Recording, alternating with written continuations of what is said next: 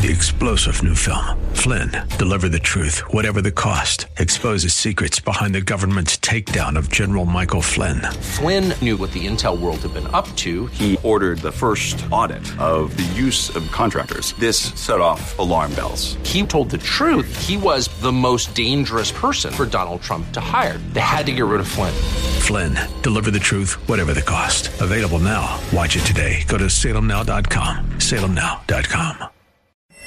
The world is a complicated place. You need someone to expose the political fakers, fixers, and takers, and to cut through the mindless chatter and misdirection to help you make sense of it all. That person is Dan Proft, and this is the Dan Proft Show. Welcome to this edition of the Dan Proft Show. Thanks for joining us. Follow us, danproftshow.com is the website. Online, social media, Dan Proft Show, Twitter, Facebook, also at Dan Proft on Twitter, at Proft_Dan at Instagram. You know, you can figure it out. All right, updating all things coronavirus as we have cases now numbering in excess of 1,000 with approaching, more than 30 reported dead as a result of coronavirus infection. The reports that not a lot of Americans have been tested either, so you suspect that the numbers are already significantly higher and will be revealed to be significantly higher than that. Certainly we have areas where there has been a particular high incidence of infection, like Seattle, Washington, New Rochelle, New York, the states of emergencies declared by the politicians in those states. But I wanted to start with an interview that Dr. Matthew Binnicker gave on Fox News. He's a virologist at the Mayo Clinic. Here's what he had to say, just sort of assessing state of play right now with coronavirus. When we compare COVID-19 to the two other coronavirus outbreaks over the last 2 decades, this virus is infecting more people for sure, but the mortality rate seems to be lower. We know that SARS back in 2003 tended to be shed at higher amounts in patients later on in the illness. So by that time, most of those patients were actually in the hospital and controlled when they started to produce more virus. So that allowed for those patients to be isolated and the transmission to be more easily controlled. What we're finding with COVID-19, though, is patients may shed virus in higher amounts earlier in the disease before they see a doctor, before they go to the hospital. So that's why we're seeing more cases. And so I think the best way to kind of paint that picture is to compare COVID-19 to the H1N1 outbreak back in 2009. So in 2009, the H1N1 influenza virus infected about 60 million people in the United States, and the CDC estimates that it contributed to the deaths of about 12,000 people in the U.S. And to date, kind of in contrast, COVID-19 has infected 100,000 people worldwide and killed about 3,000 people worldwide. So a pandemic of COVID-19, hopefully we never get there, but because that would involve millions of people being infected and many more deaths. And so I think the entire healthcare community is committed to working as hard as we can to make sure that that doesn't happen. For more on this, we're pleased to be joined by Dr. Robert Citrenberg. He is an infectious disease specialist at Advocate Lutheran General Hospital in Chicagoland. Dr. Citrenberg, thanks so much for joining us again. Appreciate it. Oh, my pleasure. Do you agree with the assessment offered by Dr. Binnicker? We're looking for a second opinion, I guess. I think part of the problem is the statistics are all over the place. Right. They seem to be subject to interpretation. I'll start with mortality rate. We have no idea what the actual mortality rate is of this disease. We're reports anywhere from 0.5% to 5%. And a lot of this has to do with we don't know what the denominator is. We don't know how many people are infected, and you can't calculate a mortality rate unless you know how many people are infected. In this country, we haven't tested nearly enough people to know what the denominator is. So it's very likely that the true mortality rate is significantly lower than being reported.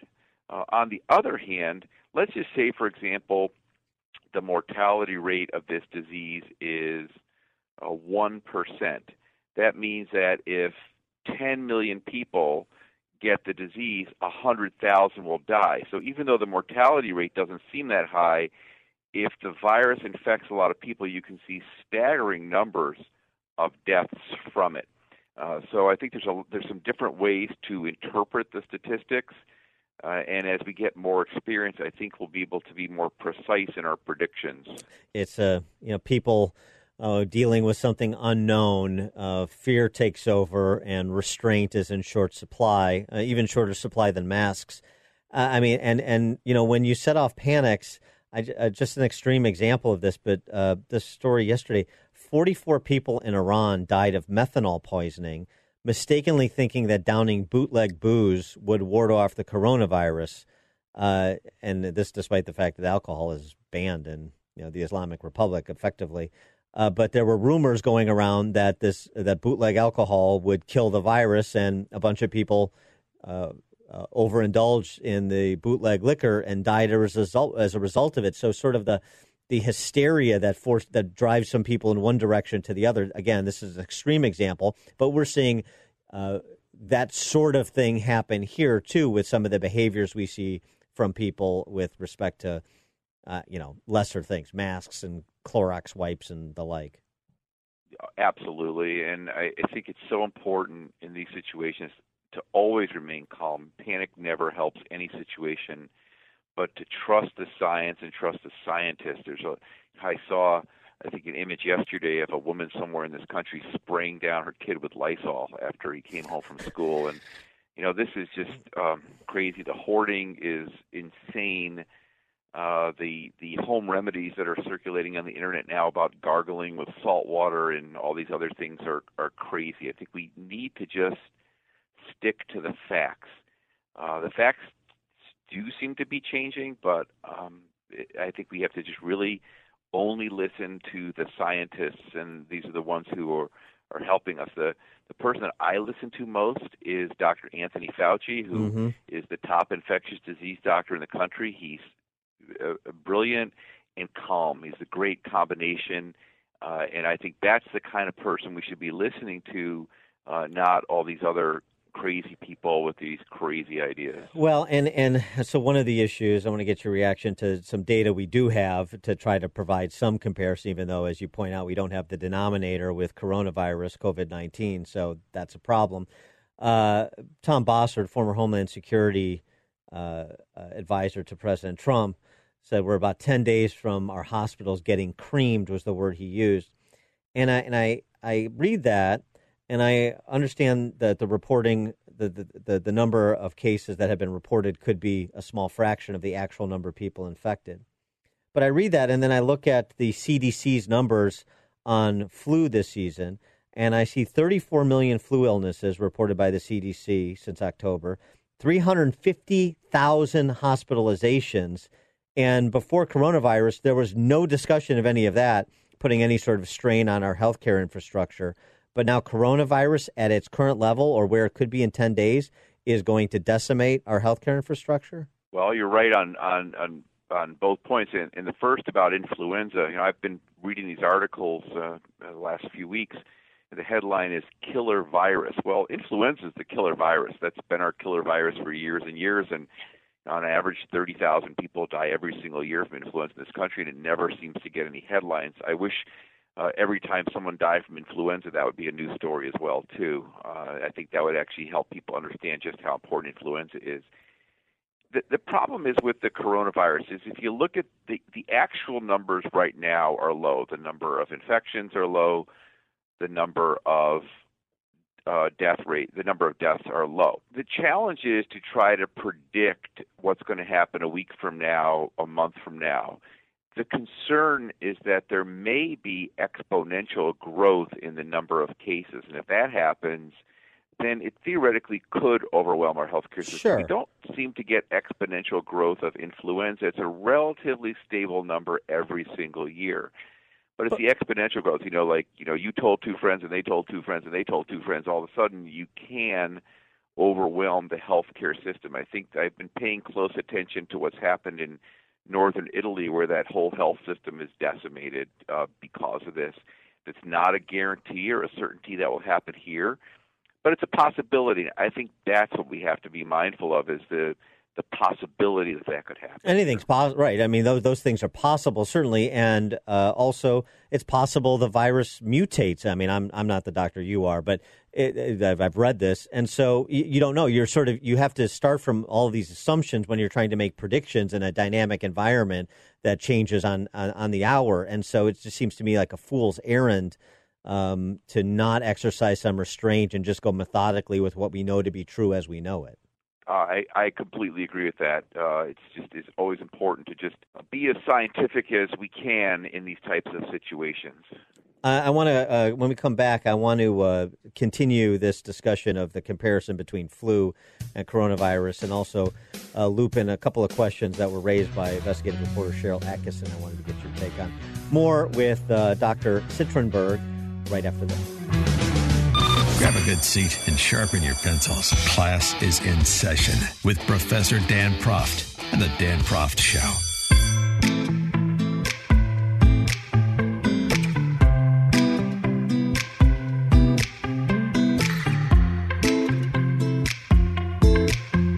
We're speaking with Dr. Robert Citrenberg. Welcome back to the Dan Proft Show. He is an infectious disease specialist at Advocate Lutheran General Hospital in the Chicagoland area. And we were talking about the comparison flu, the number of people who died as a result of influenza A and B, the number of people hospitalized compared to coronavirus. One other thing, too, because you talk about the vaccine for coronavirus and Dr. Fauci saying unlikely to be until next season if this is going to continue to be part of our flu season, so next year. But one thing, too, I think is lost on people is that, get your flu shot, get your flu shot, get your flu shot. Yeah, okay, fine. But the flu shot is no fail-safe either. CDC reporting that the 2019-2020 vaccine is estimated to be 45% effective overall and 55% effective in children. So that's good news. That's effective for a lot of people, and that's great. But it's not 100% either. It's not near anywhere 100%. Some people feel like the flu shot may not prevent you from getting the flu. It may prevent you from getting seriously ill from the flu. The other advantage, though, that makes flu a little bit less concerning is that we've been exposed to it year after year after year. So we all have some sort of our own immunity to the flu that may help us as well, may prevent us from getting really sick. That may help prevent us from getting really sick. But none of us have any immunity or protection against this coronavirus because we've never seen it before. And I think that's the concern, too. And that also may explain why it seems to be more contagious than the flu right now, because none of us have any what we call innate protection against it. Cheryl Atkinson, writing in The Hill, thehill.com, investigative reporter, she raised some questions about quarantining, too, because this is, again, another thing that perhaps is just oversold. In other words, it doesn't make sense, sure, when you can do it and when it can be effective. The idea that this is a panacea, and it seems like the way that we discuss this is always, well, that's what's going to fix everything. That's what's going to make everything all right, like flipping a light switch, and it's just not that way. And she points out that self-quarantining, even quarantines generally, have been ineffective in previous iterations or in previous examples of such a viral outbreak. 2003 outbreak of SARS in Toronto the quarantine was deemed both ineffective and inefficient, according to an article published in the Canadian Journal of Infectious Diseases and Medical Microbiology. Public health analysis, it concluded that at least 25 times more people were quarantined than was appropriate. The quarantine was clearly ineffective in identifying potential SARS patients, and only 57% of people quarantined were compliant. So you have the voluntary compliance issue as well in a free society, which adds to the difficulty. But the idea of self-quarantining or government-directed quarantines being the end-all, be-all, not true either? Yeah, I think that the whole concept of quarantine especially, and I think the important thing you raised is compliance with quarantine. Quarantine's been controversial since it was ever first discovered or put into place, whether or not it actually does anything. I think the more important concept here, and we're hearing a lot about this in the last few days, is social distancing, which is the new buzzword. That's different than quarantine. That's not asking people to remain in their homes. What we know about this virus, and actually every virus, is that in order to transmit the virus from person to person, people have to be in close proximity. And so what social distancing does is it keeps people away from each other, and it involves the cancellation of or preventing large gatherings of people. You see this now, the domino effect has started. The universities are canceling their classes. Sporting events have been canceled. Concerts have been canceled. I just heard today the Chicago St. Patrick's Day Parade has been canceled. So social distancing actually has been proved to be effective in curbing epidemics, because you're keeping people away from each other. If you can't cough on somebody and you can't touch somebody who's infected, you can't catch the disease. And that's different from quarantine. I think social distancing is going to be much more effective in curbing this outbreak than is quarantine. Based on what we know to be true, again, at this point, what is your assessment of the arguments advanced, including by the president, that we should be optimistic that when the weather gets a little bit warmer, when the weather breaks and we're into a warmer season, this virus is likely to be less communicable than it is currently, the same way as the flu? The basis for that statement is that, coronaviruses are a large family of viruses. And some of them cause just a common cold. What we know about coronaviruses, the whole family, is in general, they are seasonal viruses. They're wintertime viruses. They affect us this time of year in the northern hemisphere, and then it's flipped in the southern hemisphere. If you look at the world map right now of coronavirus cases, the vast, vast majority are in the northern hemisphere, which correlate with the seasonality of coronaviruses. So while we don't know about this specific virus, we are hopeful that this one will also be seasonal. I doubt it will go away completely, but if there is a seasonality to it, that makes it so much easier to contain it because there's just less viral transmission. Now, the downside is that if it decreases in prevalence in the northern hemisphere, it's likely to pick up in the southern hemisphere with change in seasons. So that's something to be concerned about if you live in the southern hemisphere. But there probably is a seasonal effect to this virus. We just don't know yet how strong it's going to be, but we are hopeful and optimistic that it will help us curb the spread of this disease. And distinguishing, again, coronavirus from the flu, one of the things we've seen this season is, unfortunately, a spike in the deaths of children from influenza. And so far, coronavirus seems to be less likely to create significant health issues in younger people. Is that surprising to you? It is surprising, and it's actually great news. For the most important thing is that kids, when they get influenza or any other virus, are very likely to transmit it to other people, including adults, because they don't practice good respiratory etiquette. They don't cover their mouths or noses when they cough or sneeze. They don't wash their hands. So they're really important vectors of the spread of disease. And if kids are being spared by this disease, that's actually great news in terms of the epidemiology and the risk for transmission. And so that is an important differentiation, and we're hopeful if that continues, especially it's devastating when kids do get real sick or die from influenza. So far, it does appear, though, that kids are being spared, and that makes us all very happy. How, again, cautious should we be about trying to extrapolate too much from the profiles in the nearly 4,000 people worldwide who have died from coronavirus at present?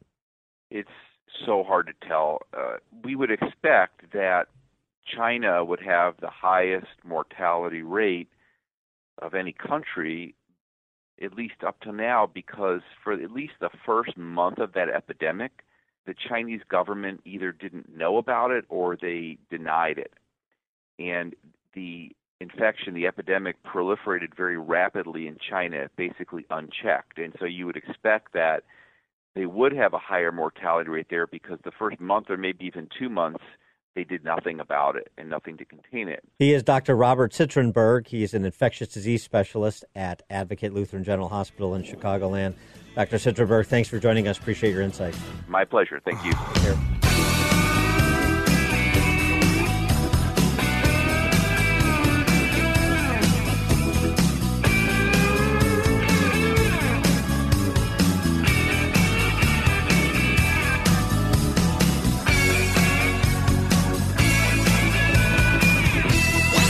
listening to The Dan Proft Show on the Salem Radio Network.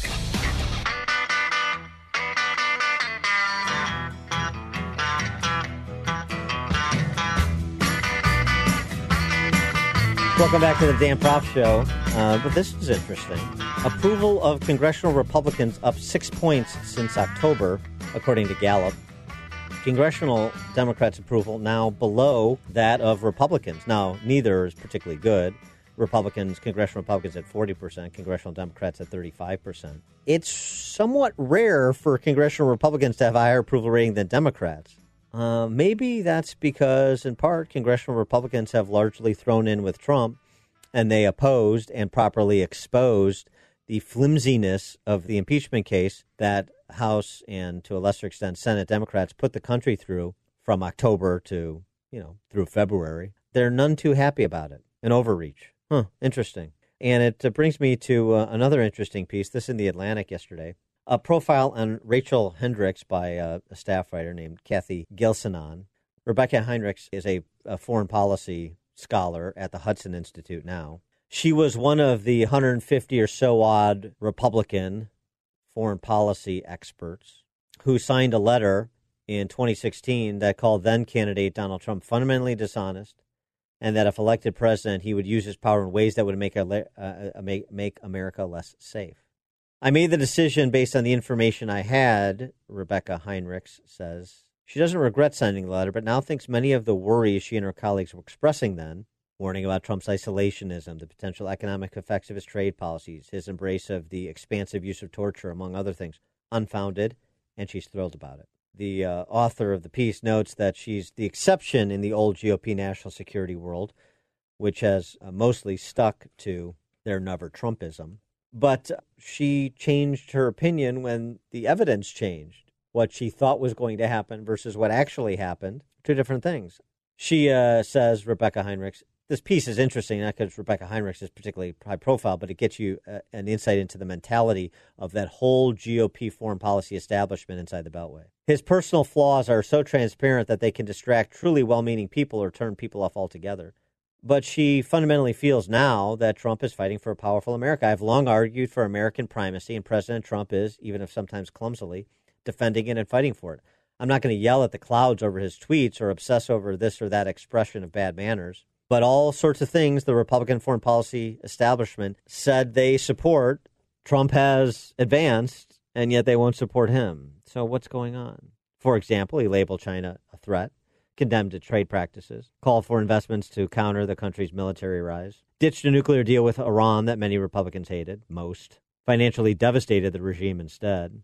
His administration has added more troops in Eastern Europe to confront Russia, ended an arms control treaty Moscow was violating. On the flip side, the Trump presidency hasn't manifested the nightmare the Never Trump letter signatories envisioned in 2016. They said in that letter that trade wars were a recipe for economic disaster, hateful anti-Muslim rhetoric would alienate allies in the Muslim world, so on and so forth. Hasn't happened. But here's what has happened. And this is why you're not getting as many converts. You're not getting many people to follow Rebecca Heinrichs in being a convert. Far from being inhibited by the foreign policy establishment that shunned him, Trump has destroyed it. The list of names in the letters that were sent in 2016, signed, posted, published, read like a memorial wall for the party's old power brokers. Trump has barred them almost entirely from jobs in his administration and has built a new pro-Trump establishment on the wreckage of the GOP elite. And, she gives a good example of this dynamic, evidence to support it. She talks about the decision to order the strike on Iranian General Qasem Soleimani. A more typical administration would focus on the risks of engendering war with Iran, hold lots of interagency meetings, and she says, does Heinrichs, and it's like, okay, but I would like to kill Soleimani. So is it just talking points and white papers that we're trying to do? It's almost like we're afraid of our own shadow in these policy areas where Donald Trump doesn't care. Heinrichs says she's baffled by colleagues determined to bash a president who is doing many of the things they used to want, but can't look past the doer of those things anyway. Yeah, so she wishes Trump were better in some aspects. You wish every candidate you support were the perfect person, the perfect candidate. They're not. Trump, in some respects, is more flawed than others. In other respects, he's less flawed than others. But if you look at what people do, you judge them on their behavior consistent with what you said you would like them to do, then if you're somebody who is conservative in every sense of that word from a bygone era, at least going back to Russell Kirk, then, yes, there are things you're going to disagree with, and I disagree with. But particularly with respect to the options, how you can do what Bill Kristol did and endorse Joe Biden is beyond me. But maybe it's not about those things you would like to see done. It's about you being the one that gets to do them or gets to pull the strings behind them, the scenes to get them done. And if you're not involved, then you don't want them done. You want your status. You want your sinecure. You want your income stream. And that's really what it's always been about. Maybe that's it. And maybe Rebecca Heinrichs helped expose that with her comments in The Atlantic. This is the Dan Proft Show.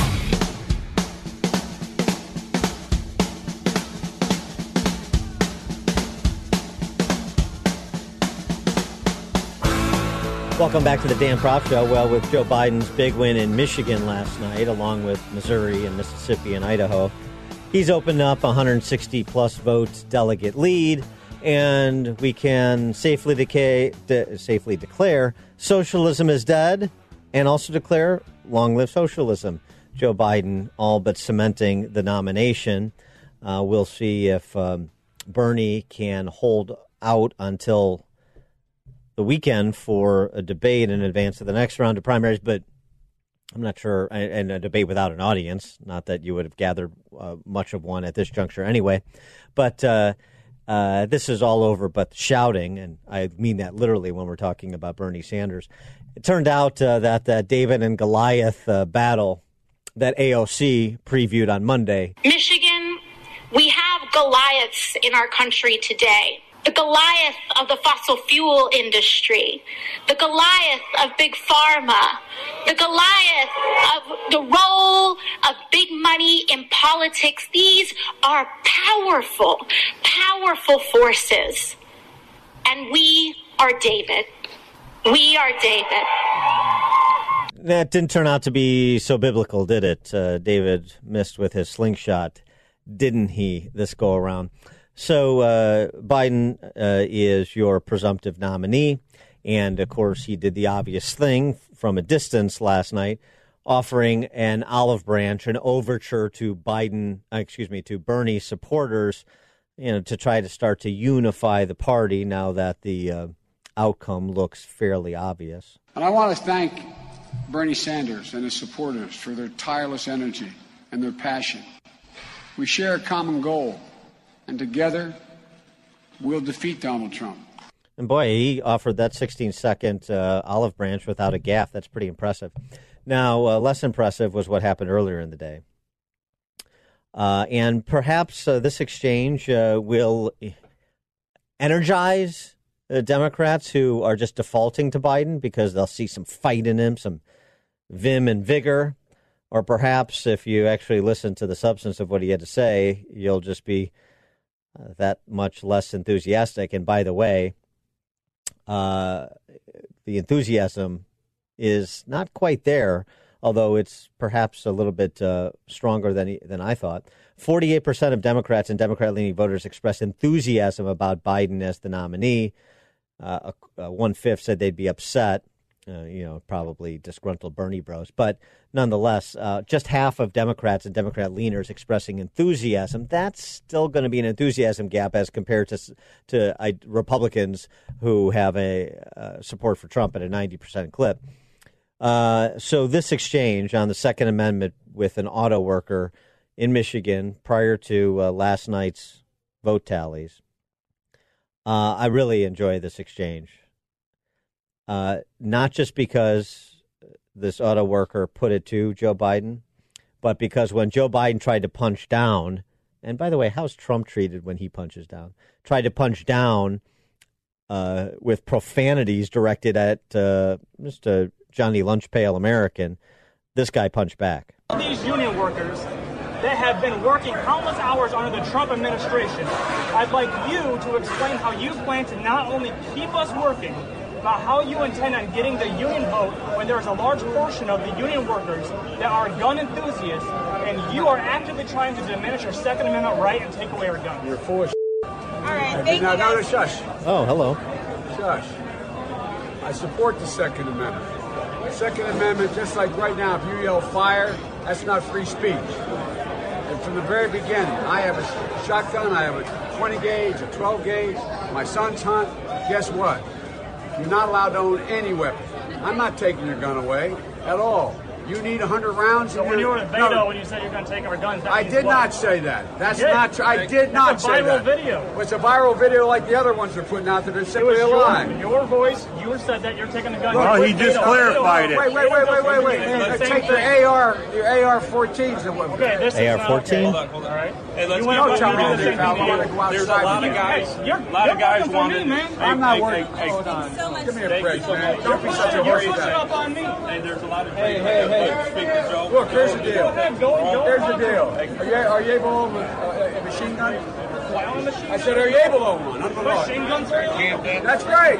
So AR-15's illegal. How is that a machine gun? No, it's not. Semi-automatic. Yeah, do you need 100 rounds? Do you need 100 rounds? Deaths in America from handguns than there are what you call assault rifles. Why are you advocating for assault rifles when people are dying by handguns?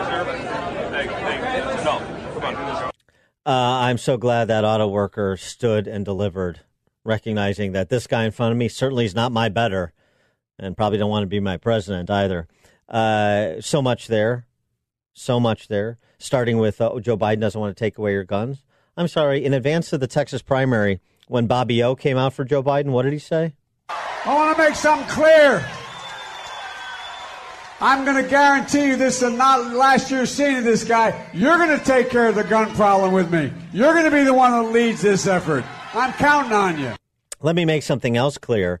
The AR-15, which is what he was referring to when he said the AR-14, before referring to the AR-15 because he's so knowledgeable on the issue, has never been illegal. Never been illegal. The rifle was owned, as David Harsanyi points out, who's written a book on the topic, the America's Enduring History with the Gun. The rifle was owned by civilians even before the military iteration, the M16, was ever adopted. Today, it's the most popular sport rifle in America. Of course, it's rarely used in criminal behavior, and it clearly meets every criterion of legality laid out in the Supreme Court's Heller decision. But Joe Biden is talking about shotguns. He's got 12 gauge. He's got a 20 gauge. He and Hunter hunt. The Second Amendment has nothing to do with hunting. If you go back and read what the framers had to say when debating the Second Amendment, their intent was clear. The Supreme Court's rulings in Heller and McDonald, their jurisprudence is clear. The only thing unclear is everything Joe Biden has to say. This is going, as I said at the outset, this is going to be, he's got the fight, he's got the spirit, he's not diminished mentally, he's ready for the long haul between now and November. Well, if you have an able candidate running against him, which you will, particularly on these issues, and all you have to do is pick out one or two of the 3 or 4 fallacies or outright untruths that Joe Biden uttered in less than 90 seconds, in addition to the demeanor in which he uttered it, and you'll take him apart. That's what I expect President Trump will do to Creepshow Joe. Can't take it all. Gonna live my life. So slide over here. The more you listen, the more you'll know. This is the Dan Proft Show.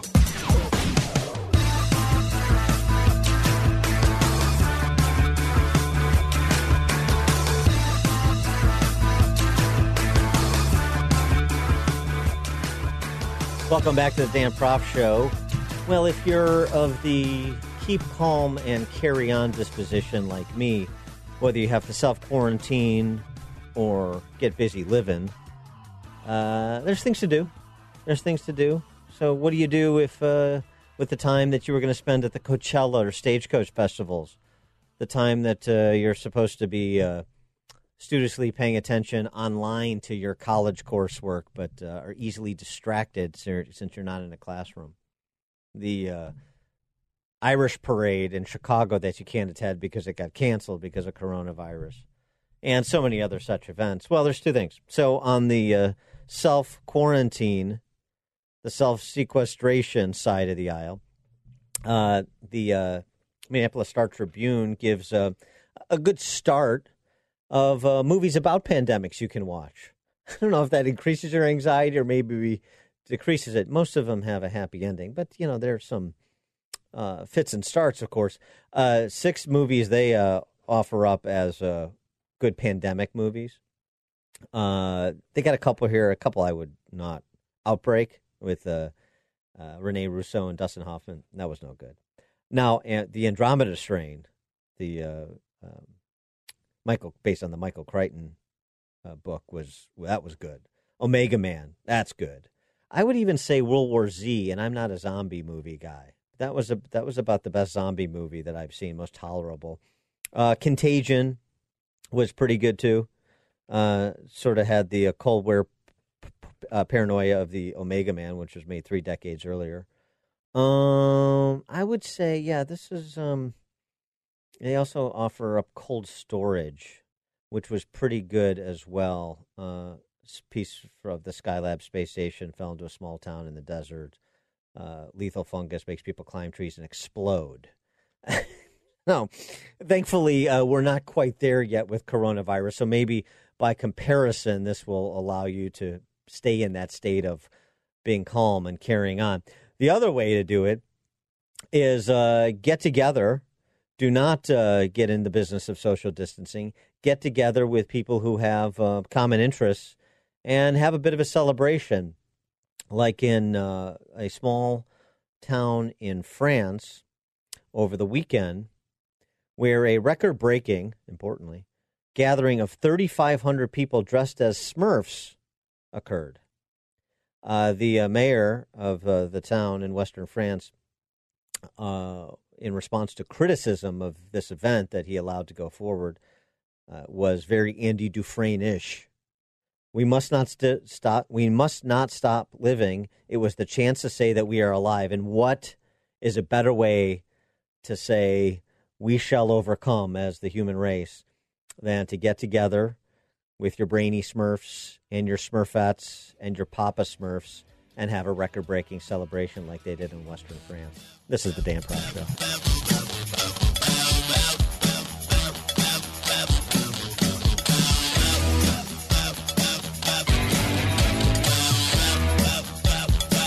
Far from the fake news, he's always got the real story. This is the Dan Proft Show.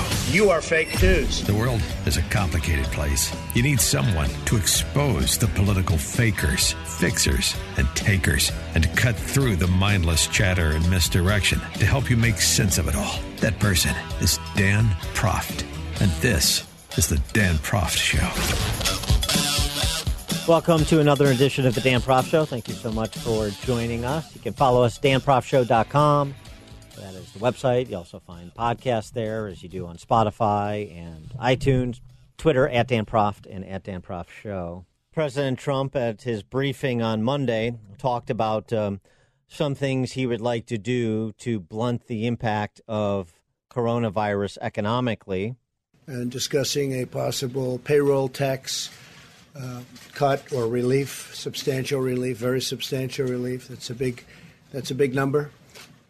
We're also going to be talking about hourly wage earners getting help so that they can be in a position where they're not going to ever miss a paycheck. We're going to be working with companies and small companies, large companies, a lot of companies, so that they don't get penalized for something that's not their fault. It's not their fault. It's not our country's fault. This was something that we were thrown into, and we're going to handle it, and we have been handling it very well.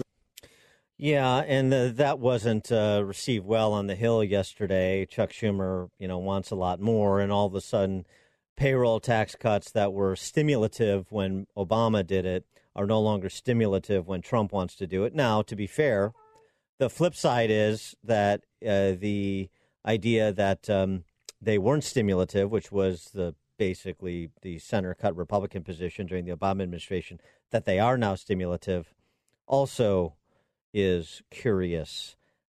just take a one step back here before we get to our friend Steve Moore, just to set the table. Payroll tax is 15.3%, 12.4% for Social Security, 2.9% for Medicare. Social Security portion of the tax is imposed on earnings up to an annual max of $132,900. Medicare share of the tax applies to all employee earnings without limit, and there's an additional 0.9% Medicare tax levied on all earnings above $200K. So the payroll tax is a tax on income, and with the income tax, it amounts to double tax. So you say, well, a tax on income, so you reduce it, and that's stimulative. You're reducing a tax on work, so you get more of it. Problem is you're doing it temporarily, and you're signaling that it's temporary, so people don't factor that into their long-term decision-making. The other problem is, as was mentioned in our discussion last hour with one of the candidates in the 14th Congressional District, you have a Social Security system that it is funded by that portion of that tax, and it's obviously functionally insolvent. It's a joke. It's a Ponzi scheme, pyramid scheme at minimum. And there's not any suggestion that there'll be any Social Security or Medicare spending cuts associated with the temporary reduction in the payroll tax. It's sort of cheap Keynesian economics through the back door, what you don't want to do through the front door. And this, just as we were getting good news yesterday, the good news was that Paul Krugman predicted that we were going to enter a period of permanent recession. And so things were looking up. Because, if Paul Krugman is predicting permanent recession, that you're about to see a resurgence of growth. For more on this topic, we're pleased to be joined by the aforesaid Steve Moore, economist, Wall Street Journal columnist, author of the book Trumponomics. Steve, thanks for joining us. Appreciate it. Here's what I would say, that I wish there was a little bit more alacrity from the administration in terms of getting a handle on the potential scope here, rather than a lot of projections into the darkness.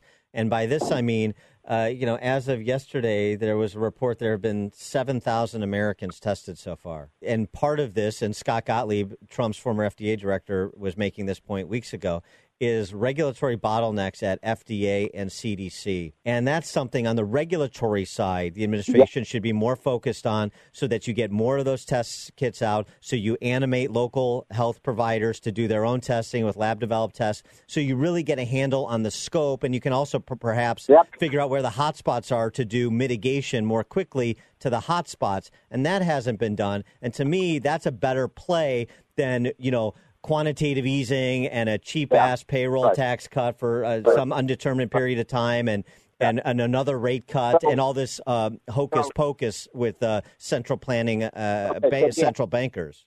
Yeah. Okay. So, Dan, I kind of divide this into two steps of action. The first is the public health element of this, and I agree 100% with what you just said.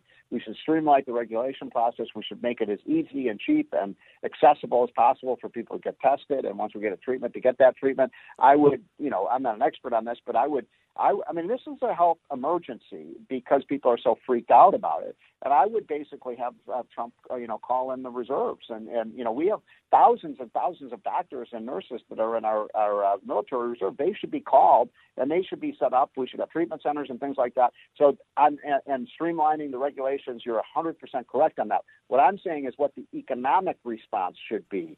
And I favor two things right now: a suspension of the payroll tax. Much, much more importantly, the Fed has to massively infuse dollars into the account. We need dollar liquidity. We need it immediately. So the $50 billion so far is not enough. That was a good start, but it has to be much.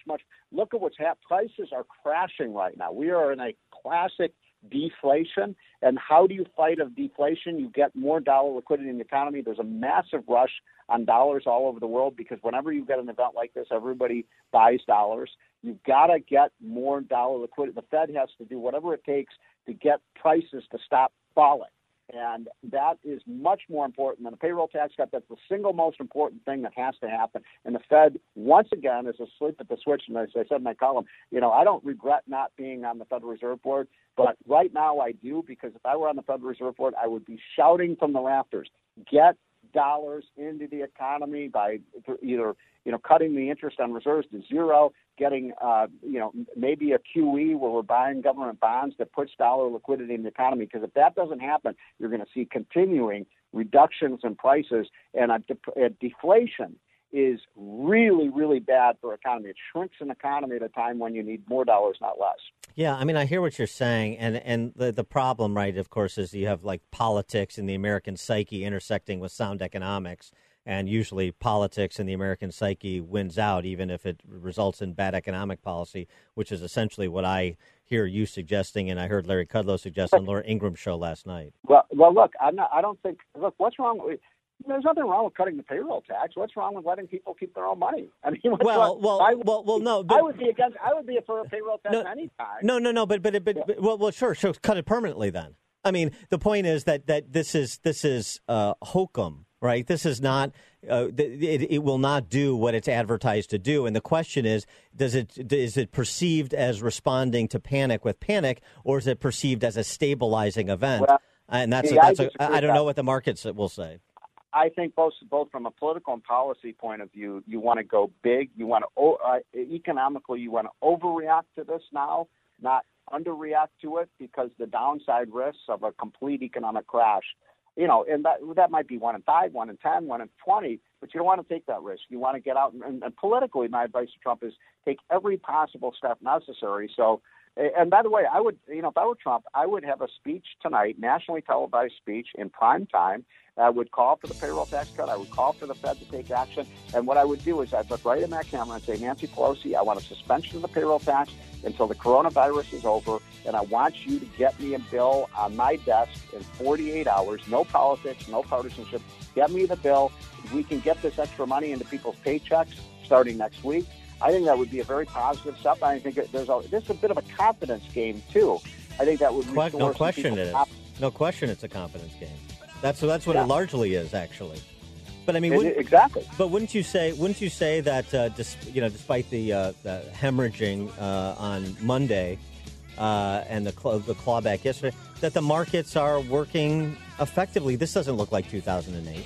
Well, look, I mean, I haven't checked in the last half hour, but the futures were down 800 points this morning.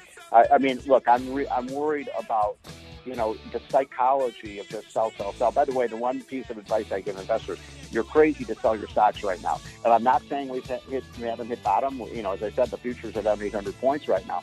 But I am saying, 3, 5. I mean, Paul Krugman is completely wrong. As soon as the virus is contained, whether that's in 3 weeks or 3 months, then all of a sudden the economy is going to roar back to life. The stock market's going to come back to life. And these prices are pretty low right now, especially for the blue chips. So, my one advice, don't sell low, people. That's what people always make that mistake in a panic sell-off. At least hold on to your stocks, especially if it's a retirement fund or an education fund that you don't need the money for 3 or 5 or 10 years. All right. Steve Moore gets the last word. Economist, Wall Street Journal columnist, author of Trumponomics. Steve, thanks for joining us. Appreciate it. Have a good week. Bye.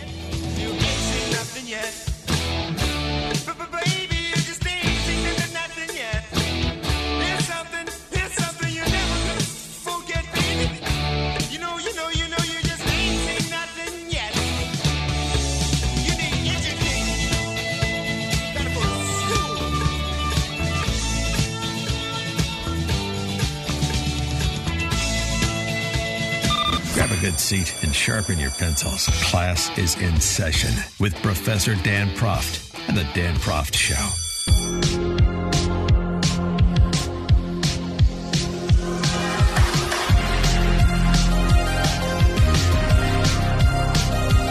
Welcome back to the Dan Proft Show. And California Governor Gavin Newsom apparently hasn't gotten the memo from Schumer and Pelosi, Fredo's brother, Andrew, who's the governor of New York, that you're supposed to pillory the administration when it comes to the coronavirus response, regardless of the merits of any particular aspect of it.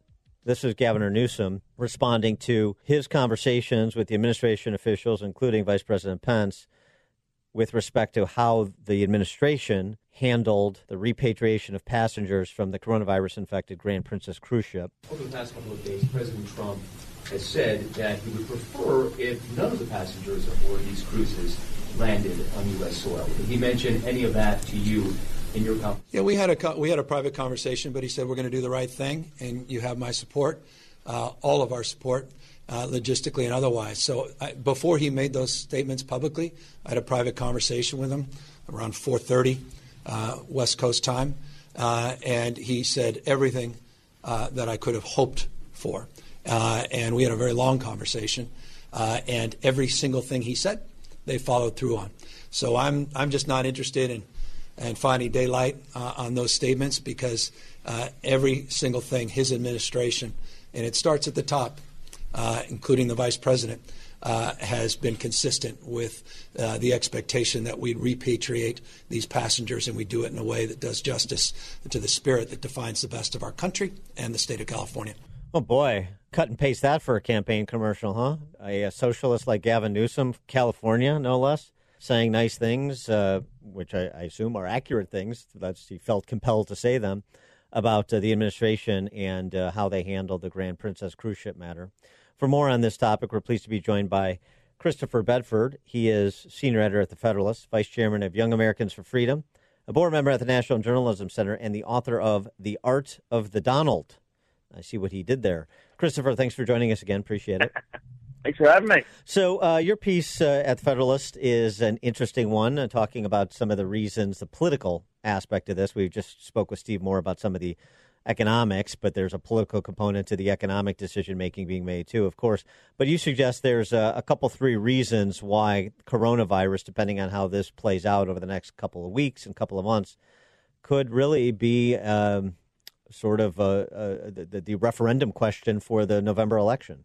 I think it will have a major impact unless we avoid the worst of it. With anything like a pandemic, is people who warn about pandemics beforehand are called fearmongers, and then afterwards people are accused of not having done enough. So it's a very difficult spot to be in if you're in governance like the administration is, especially with such a divided country as it is. First, if it gets to a point, as it has in basically every country it's gotten to so far, where people have to go to hospital beds, and we're filling hospital beds, and there's a triage of supplies and who's able to get the ventilator masks and who is not. These are the kind of decisions that can lead, unfortunately, to death, and the United States is underprepared for it. We don't have enough hospital beds. We don't have enough ventilator masks to deal with a respiratory pandemic.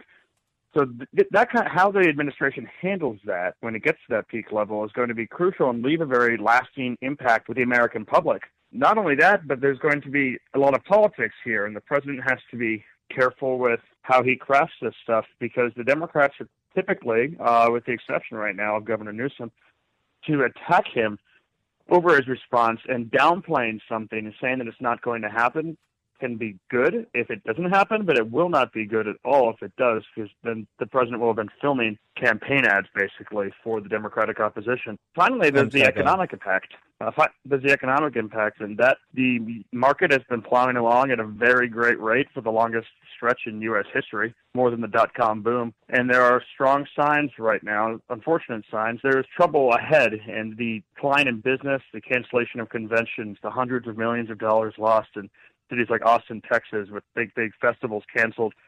All of this is going to come crashing down right around the year that he wants to run for re-election, which will put a lot of what he's built and Republicans have built over the last couple of years on the line. Well, and I know this is a fool's errand, trying to predict, are we going to have worst case scenario, best case scenario, somewhere in between, and then trying to assess what that means politically. But there is this dynamic, too, of the virus having more of an impact in certain areas as compared to others. We see this around the world, and because of the decentralized nature of our system in America, we could very much see what we're seeing right now, which is New Rochelle, New York, and Seattle, Washington have real outbreaks, and a lot of other areas of the country don't. It's relatively contained or mitigated. And, so part of this, it seems to me, the American people will be doing a little bit of comparison contrast. Nobody can just snap their fingers or single-handedly stop the virus from spreading. But if it's seen as, well, we did a heck of a lot better job than Germany, than England. We did a heck of a lot better job in the Midwest than they did in Seattle, Washington, or New York. It seems to me that sort of middles the issue, too, and maybe depoliticizes it a little bit. That would, absolutely. And that would also, of course, show that the worst-case scenarios, which are currently predicted to me at about a 1/3 chance that we hit a serious, overwhelming pandemic in the United States in a very bad way. That if that doesn't happen, then that would be fantastic. I know that people are reacting differently all over the country. For example, in Washington, D.C., people aren't really shaking hands. In Boston, people aren't really shaking hands. There's been a lot more social separation in general. But in Chicago, where one of my colleagues is right now, and a lot of your listeners are, people look at you funny if you aren't shaking hands or if you're using Purell all day. It's and same thing with someone I just met with, a group from Wisconsin. That they're shaking hands and acting like everything's normal. There's obviously a level of worry that's different in different areas. And how all this will play out, none of it could really matter in the end game. But we're going to find out in the next week or two. Yeah, if this virus gets bad. Yeah, and some of it is sort of slight variations on cultural norms, different regions of the country. Some of it is related to the extent of the outbreak. For example, today Seattle announced no major gatherings, 250 or more people, and so that would be like professional sports and things like that. Well, that's not happening in Chicago. That's not happening in a lot of other cities. And the other thing I think that's an important here, and even some Trump supporters like Michael Goodwin over the New York Post are making this point. Trump needs to depersonalize the coronavirus as some sort of personal affront or attack on him, and just focus on presenting that which he seems to be doing, which is relying on respectable and knowledgeable public health officials like Tony Fauci, like his Surgeon General Jerome Adams, medical professionals to be taking the lead and informing the decisions that he makes. That's exactly right. And to me, it seems so obviously dangerous, the game that the president's been playing with this. It's generally considered a risky move politically to couple your political fortunes with the stock market's fortunes, because the stock market is often outside of the control of any one man or any one legislature, and is at the whims of a huge amount of things. But even more unpredictable than the stock market is the spread of a global virus that we don't fully understand yet. The president to depersonalize that and do that rapidly, it would be very good. He is Christopher Bedford, senior editor at The Federalist, vice chairman of Young Americans for Freedom, board member at the National Journalism Center, and author of the book, The Art of the Donald. Christopher Bedford, thanks for joining us. Appreciate it. Thanks for having me.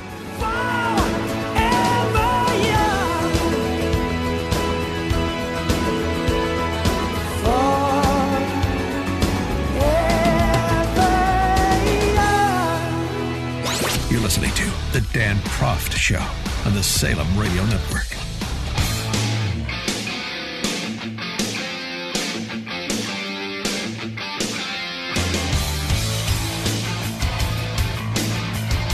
Welcome back to the Dan Proft Show. So for now more than a decade, Joe Biden has been riding Barack Obama's coattails, and he did again to victories, a key victory in Michigan as well as Missouri, Mississippi, Idaho yesterday, to all but cement him as the nominee, presidential nominee for the Democrat Party this go-around. And one of the ads that was featured, as much credit as Jim Clyburn has been given in South Carolina for turning Joe Biden's fortunes around by helping to increase the margin of victory in South Carolina that provided momentum going into Super Tuesday.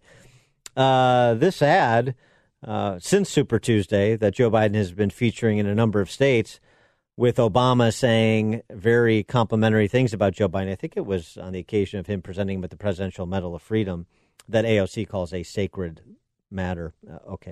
Joe Biden's commercial, Barack Obama on Joe Biden. We all know that on its own, his work does not capture the full measure of Joe Biden. When Joe talks about opportunity for our children, we hear the father who rode the rails home every night so he could be there to tuck his kids into bed. When Joe talks to Gold Star families who've lost a hero, we hear another father of an American veteran, a resilient and loyal and humble servant.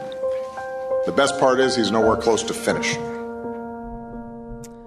It's a good commercial from the perspective of Biden, and Joe Biden really is the candidate who features the most authentic relationship with the most popular person in the Democratic Party, still to this day.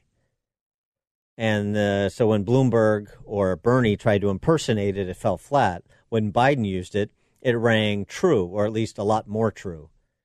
And the question is, can he ride a nostalgia for Obama back to the enthusiasm he needs for the kind of turnout he must get in order to win in November?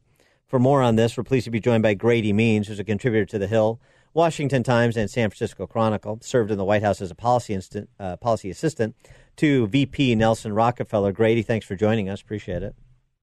Thanks for having me on today. Well, what about that? Certainly leaning on Barack Obama's kind words, and I thought effective ad, and the sort of the collective Democrat establishment able to stop Bernie Sanders in his tracks and basically end this race as of last night. But is that enough for Biden to recall Barack Obama and his role there in terms of generating the enthusiasm that he needs and the turnout that he must get? A couple of things, Dan. One is that I'm not sure Biden's attachment to Obama is really what's powering him forward. I think people are afraid of Bernie Sanders. They got more and more to know him. Calling him a democratic socialist is way underestimating Bernie's vision. He's more of a Leninist than a socialist. But so I think people were in general afraid of Bernie and went for Biden. In terms of the Obama business, Obama must be scratching his head at this point. I mean, in the Obama White House, they tried to keep Joe kind of away from things for the most part. I mean, I can't remember. I remember Secretary of Defense Robert Gates, who served, for forever. In his book said, Joe got it wrong on everything. National heroes like Stan McChrystal, who was a real national hero, pretty much said Biden was an idiot in Rolling Stone. So I think Joe is way overplaying his hand. Bless him for finding an old clip of Obama saying kind things about him. But frankly, when the New York Times called Elizabeth Warren a storyteller, quote unquote, I think Joe Biden might even fall in the category of an even bigger storyteller than Elizabeth Warren. But the advantage he has to individuals like in Obama world, maybe even to some extent Clinton world, is that he's an empty vessel and he can be directed if he can stick to the script. He is an empty vessel. That's a pretty dangerous person to have out, facing serious debates, facing Trump. The empty vessel begins to look pretty empty after a while. I mean, most of Biden's story, his origin story, Scrappy Joe from Scranton. I mean, he only lived in Scranton until he was 13. Lunchbox Joe. I mean, he's never carried a lunchbox, never worn a hard hat, never worked in a factory. He's been on the public payroll as a member of Congress since he was 30, nearly 50 years. So, when you scratch a little bit deeper, the empty vessel, looks a little rusty inside.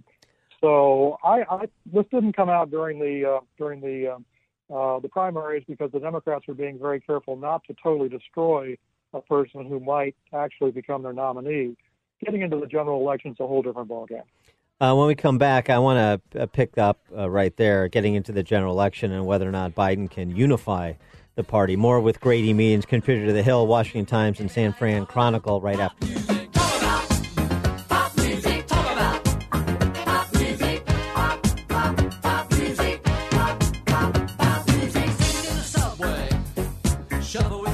Exposing political fakers, fixers, and takers. He's Dan Proft, and this is the Dan Proft Show.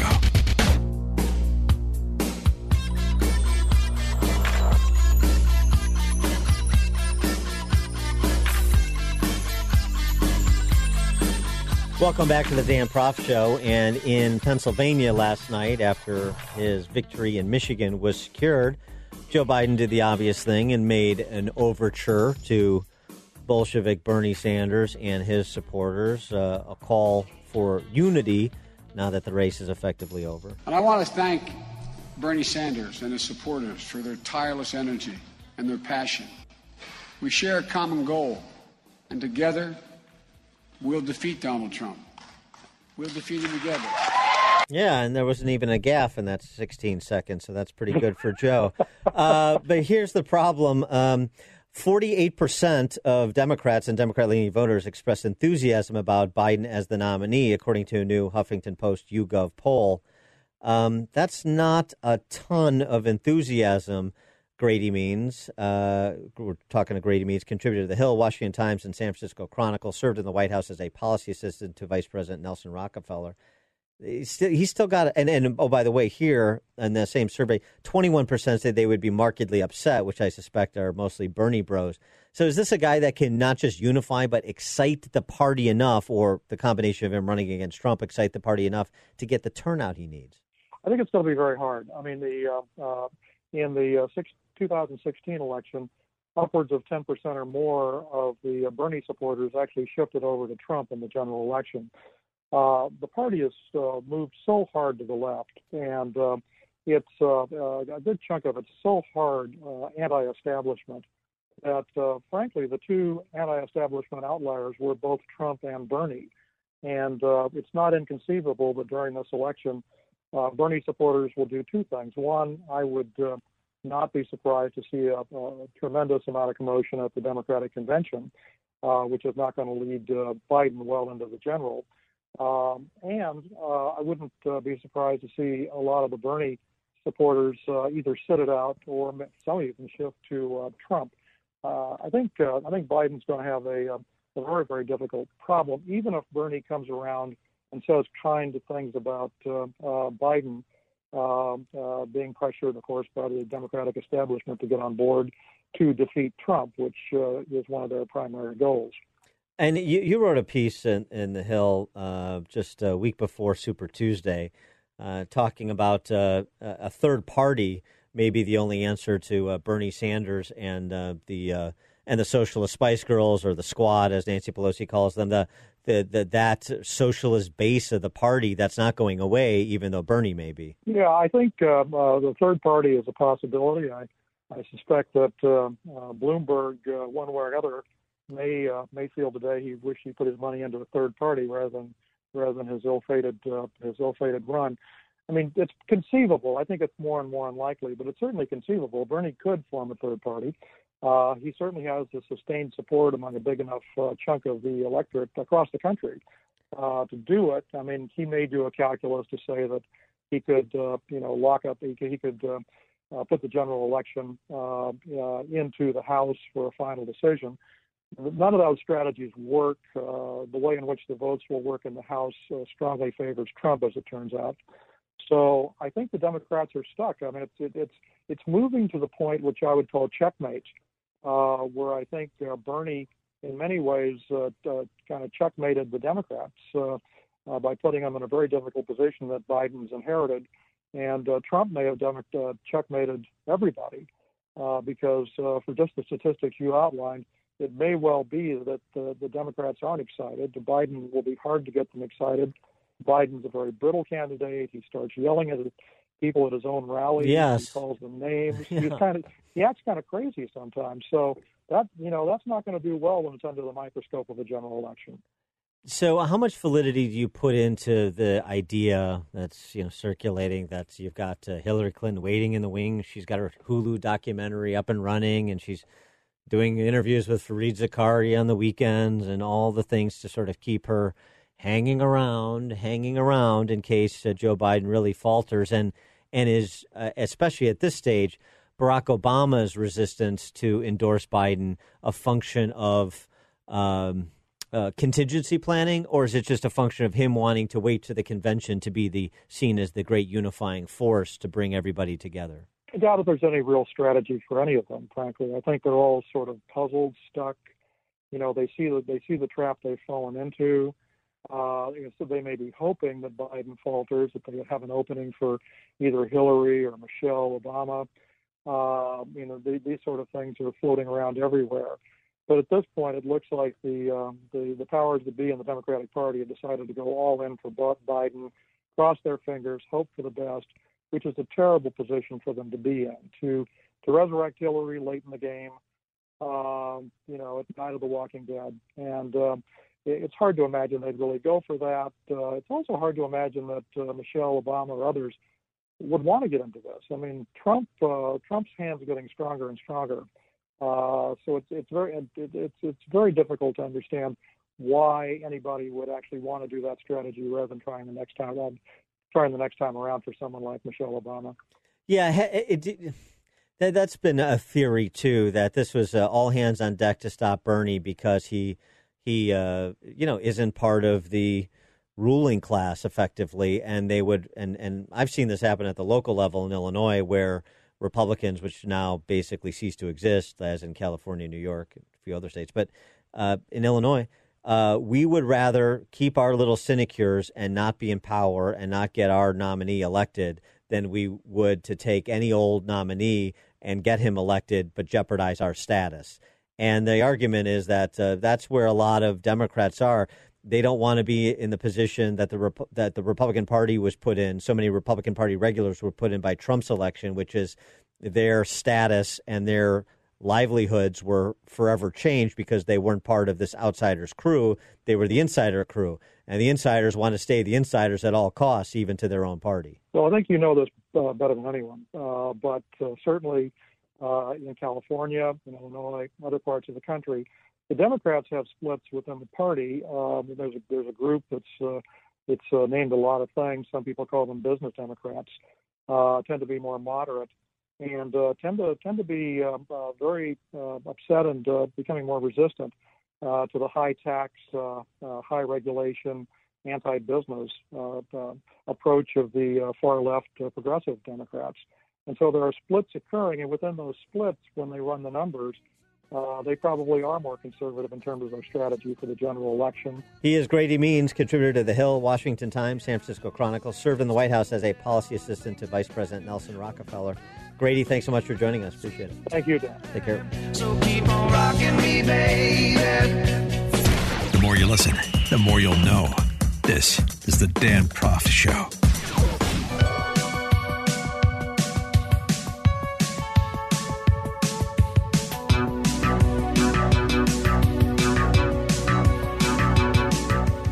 Welcome back to the Dan Proft Show. So many aspects to this coronavirus COVID-19 story.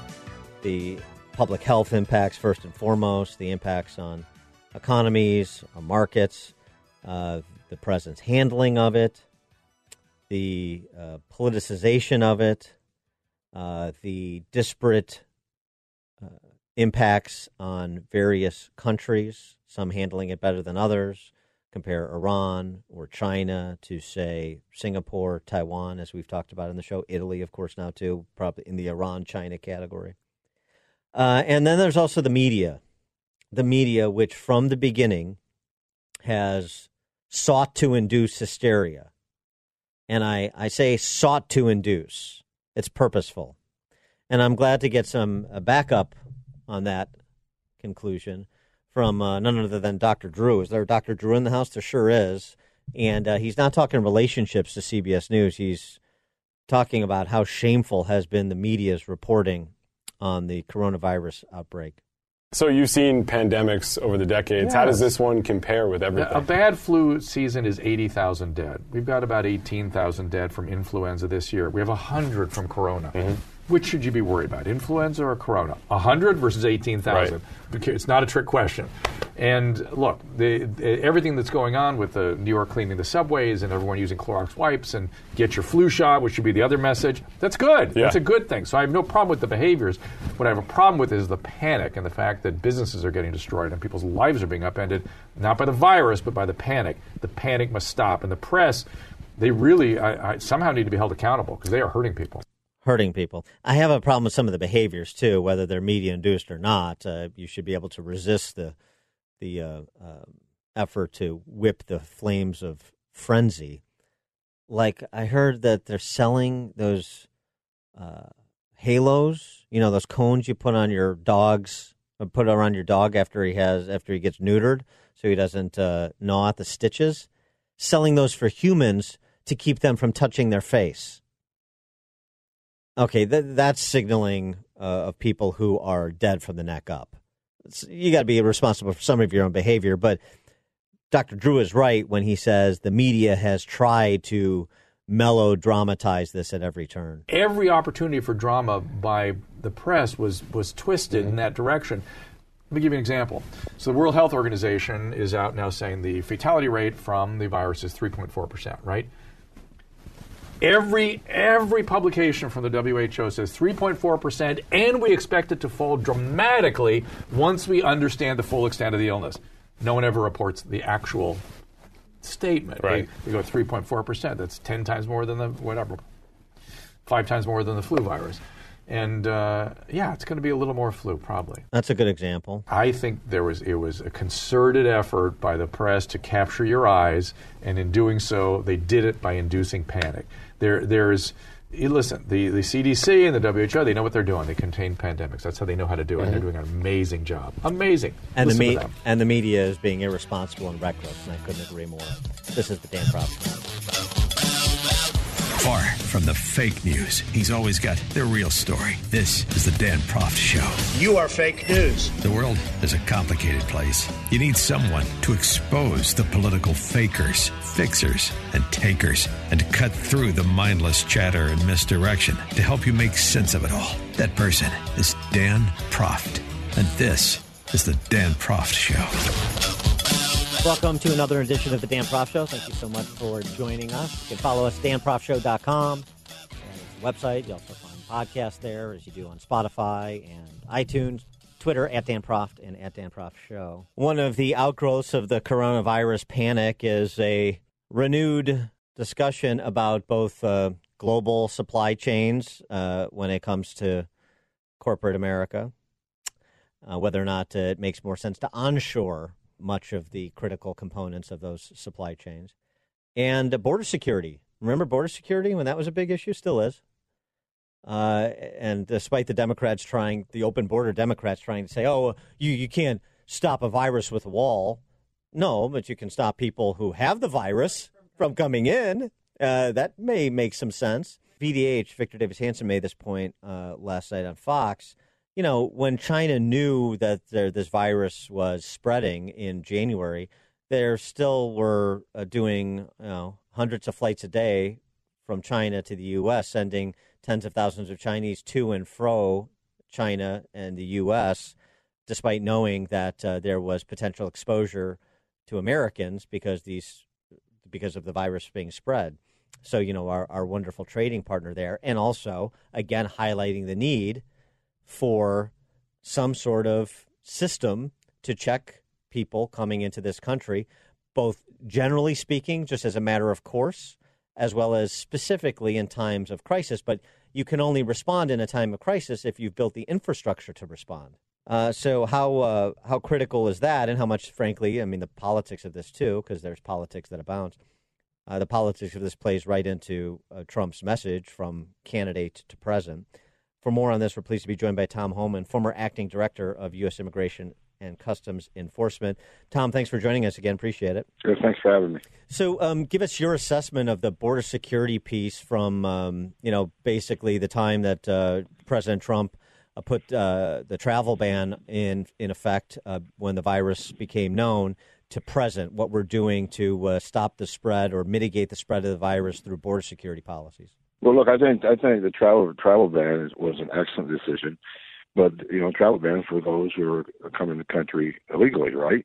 So we still have an issue with those who come illegally between the ports of entry. Mm-hmm. If we look at the Border Patrol updated stats now, as of 2 weeks ago, they haven't updated the stats the last 2 weeks. They have arrested 323 Chinese nationals trying to enter the country illegally between the points of entry, and that's just for the Chinese. We can't inspect people. People get through the border, and a lot of people get past the Border Patrol. Not everybody's arrested by the Border Patrol. There's a large population that the Border Patrol simply doesn't catch. So the real concern is what's happening between the ports of entry. We already know they arrested 323 Chinese. How many didn't they arrest? And, anybody can have this coronavirus at this point, as we know, it's in Mexico.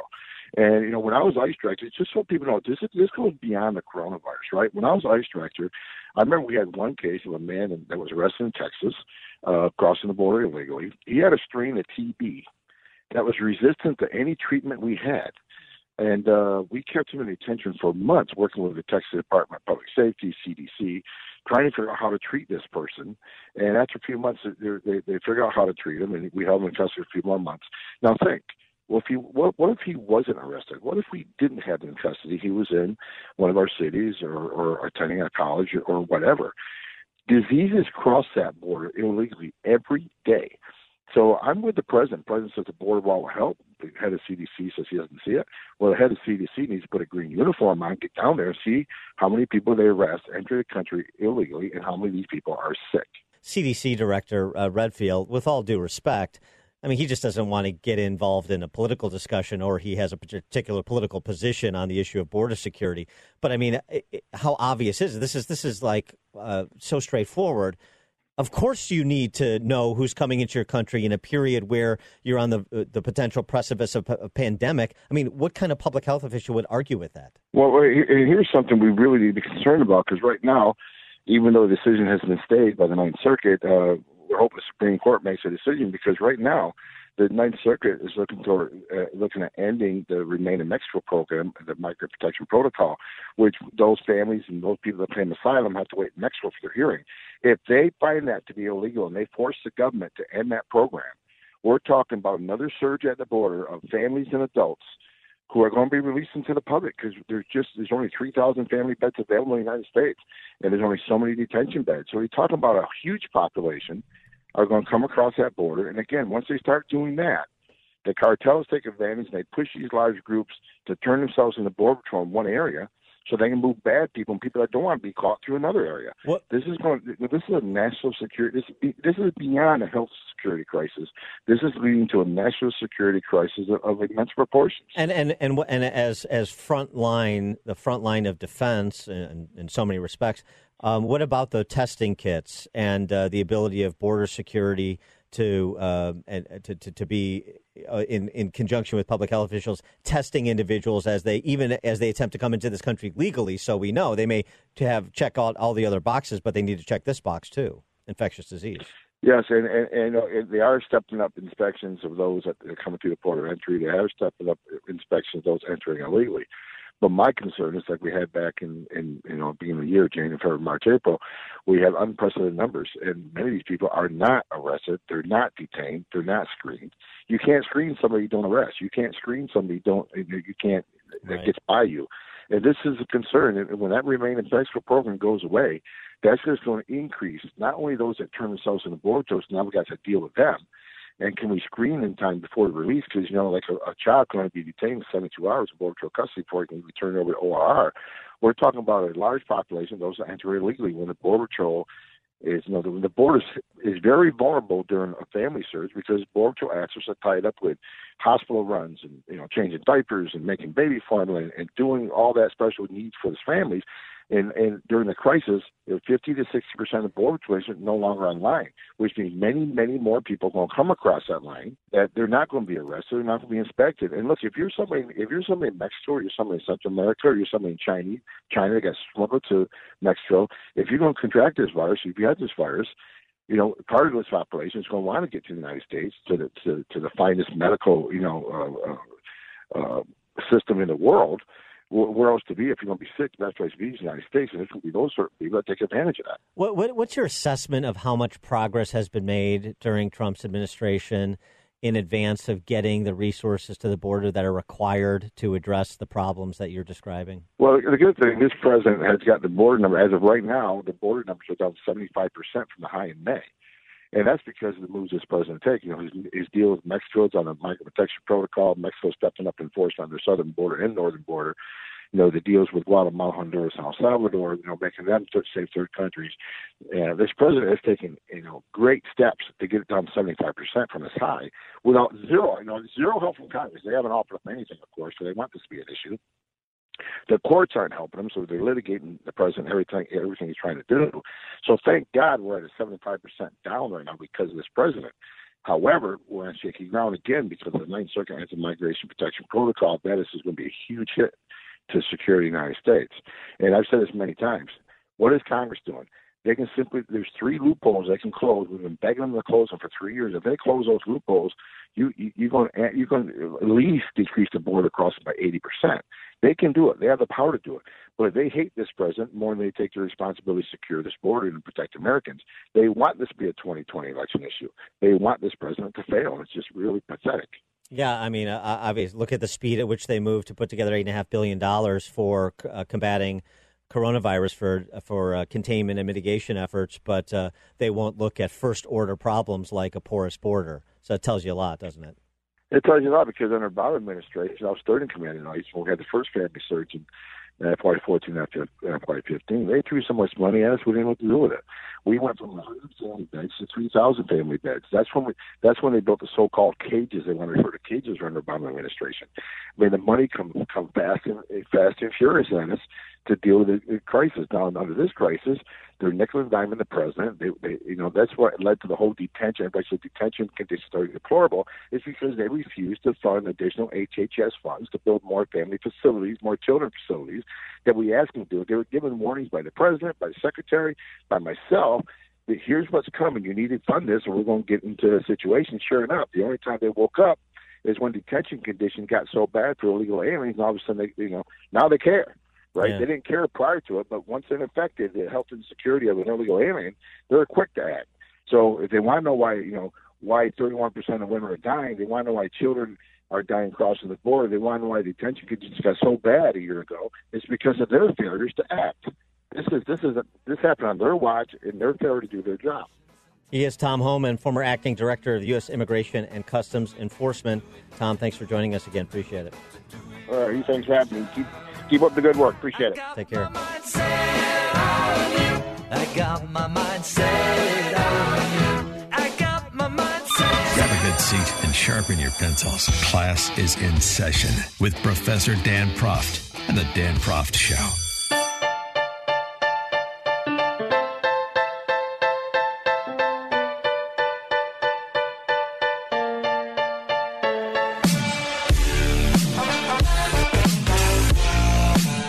Welcome back to the Dan Proft Show. Well, big day in Me Too world. A judge sentenced Harvey Weinstein to 23 years in prison today for his convictions on rape and sexual assault to Miriam Haley and Jessica Mann, the two women whose testimonies effectively convicted Weinstein, gave emotional victim impact statements in court before the judge delivered his sentence. Weinstein said he was remorseful, went on to talk about his charitable deeds, and then said he was confused as well. He was facing a maximum of 29 years in prison and got to 23. And again, he's still facing a number of sex-related criminal charges in L.A. So Harvey Weinstein is going to be in prison for the rest of his life. And based on what we know to be true and the charges for which he was convicted, I'm not shedding any tears. It seems wholly appropriate. Here we go again with the Me Too preening from Hollywood and also trying to address some other areas of what you would think would be under the Me Too umbrella and haven't been, and distinguish serial predators of violent nature, disgusting nature, if everything the human stain is alleged to have done is true. And, hey, he was convicted beyond a reasonable doubt by a jury of his peers for rape and sexual assault. So that's good enough for me. But compare that to one of the three tenors, Placido Domingo. Sexual harassment allegations against him last summer. He was sidelined by the L.A. Opera, a company he helped found. There was an investigation done. The results of that investigation released yesterday. 10 accusations that Domingo had engaged in inappropriate conduct with women over the course of 3 decades, that they deemed, the investigators, to be credible. The level of discomfort reported by the women varied, ranging from some women stating they were not uncomfortable to others who described significant trauma. There was also, if you remember, the charges against him, the charges surfaced, then you get a year later the charges resurfacing again in response to findings, in this case by some independent investigative body, agency. Domingo, who cooperated, sat down for an interview with the investigators, denied the allegations, unwanted contact, said that all his interactions were consensual. The report added that investigators often found Domingo to be sincere in his denials, but found some of them to be less credible or lacking in awareness. Time had passed him by, is the way I read that. But anyway, the allegations against Domingo included that he had retaliated against women who rebuffed his advances, retaliated against them professionally. And importantly, the investigators found that There was no evidence that Mr. Domingo ever engaged in a quid pro quo or retaliated against any women by not casting or otherwise hiring the woman or women at the LA Opera, especially since casting and other hiring decisions are complex, performance-specific, and determined by multiple people. That's a big distinction because then it gets into a little bit of, Placido Domingo's in his 70s, and this is not to excuse boorish behavior, but we don't really have the details on it. What we seem to have from this report, without a lot of specifics, touching, persistent requests for private get-togethers, late-night phone calls, sudden attempts to kiss them on the lips. That's about the specificity, at least as reported by the Associated Press. So that is not Harvey Weinstein. That is not Bill Cosby. And again, here you need to distinguish, and also you need the details so that Placido Domingo's had this storied career as one of the great tenors in operatic history, can respond point by point. I suppose he did in this interview, but we don't have those responses. And now you get to the discussion of what sort of disciplinary action will be taken. It doesn't sound like we have anything really criminal here, particularly when you're talking about allegations of this sort, a desire requesting a private get-together, late-night phone calls, and you're going to go back to 1986? Even attempts to kiss women on the lips, inappropriate, not defending it, trying to put it in context and distinguish it from the serial, violent, predatory behavior of the likes of a Harvey Weinstein or a Bill Cosby, people convicted of serious, violent crimes against women. Different. And it seems to me we don't make those differences. One other note, the new documentary from Corey Feldman, the My Truth, The Rape of the Two Coreys, was screened in L.A. this week, bringing to lights the name of the men Corey Feldman says sexually assaulted him and his friend and co-star Corey Haim, who is now since departed, drug overdose. Among those, Charlie Sheen. Charlie Sheen has now been named by Corey Feldman as having raped Corey Haim when the two co-starred in the movie Lucas. And Feldman's ex-wife, Corey Feldman's ex-wife, confirms, by appearing in the documentary, backs up Feldman's claims about Sheen and Haim, saying that Corey Feldman had shared that with her when they were married. Charlie Sheen at 19 raped Corey Haim at 13. That's the allegation of Corey Feldman. And this goes back to the interview we did last week with Tiffany Fitzhenry. Go to danprofshow.com or look at my Twitter feed at danprofshow if you didn't catch the Tiffany Fitzhenry interview about this culture of pedophilia in Hollywood. She's the one who broke the Ricky Garcia story. This was a Disney star that was allegedly taken advantage of, sexually abused by a number of individuals, both on the management agency side as well as efforts by actors, producers in Hollywood at these parties when he was, a teenager, preteen, actually. This is now a pending matter in court, but Tiffany Fitzhenry is an aspiring screenwriter and actually pretty successful showrunner to this point, to the point that she decided to dedicate at least part of her career to exposing what she came to understand was the Hollywood culture. And so, and she said, by the way, in our discussion, she said that this whole aspect of the Hollywood culture is going to come out, that Hollywood is going to get taken apart by this. And if, what is alleged just in the Ricky Garcia case, not to mention what Corey Feldman has alleged about Hollywood during his time as a child star, and others have too, against the backdrop of Michael Jackson, the Neverland documentary, if there is this systemic culture of pedophilia, then that hopefully will and obviously should rock Hollywood to its core. That will make the most disgusting crimes of the Harvey Weinsteins of the world pale in comparison.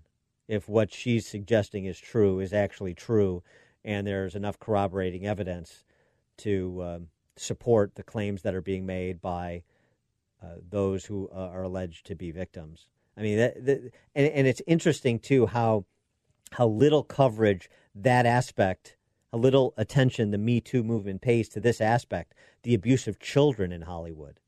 It's a lot, men in power and starlets. It's men in power and their colleagues. It's not so much this whole area where there have been a lot of allegations. There have been a number of convictions over the year, high-profile convictions of child sex abuse coming out of Hollywood.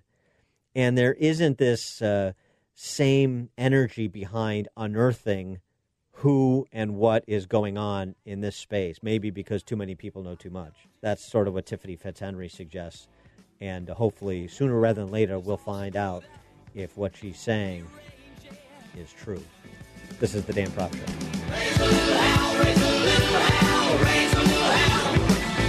You're listening to the Dan Proft Show on the Salem Radio Network.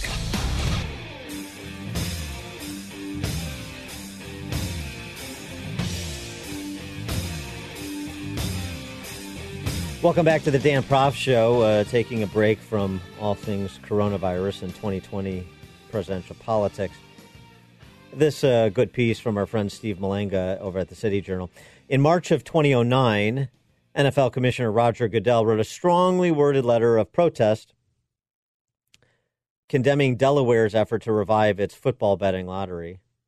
He was concerned that it was going to create new gamblers and a negative societal impact. But then the Supreme Court intervened and ruled as unconstitutional the act passed by Congress to limit the spread of sports gambling.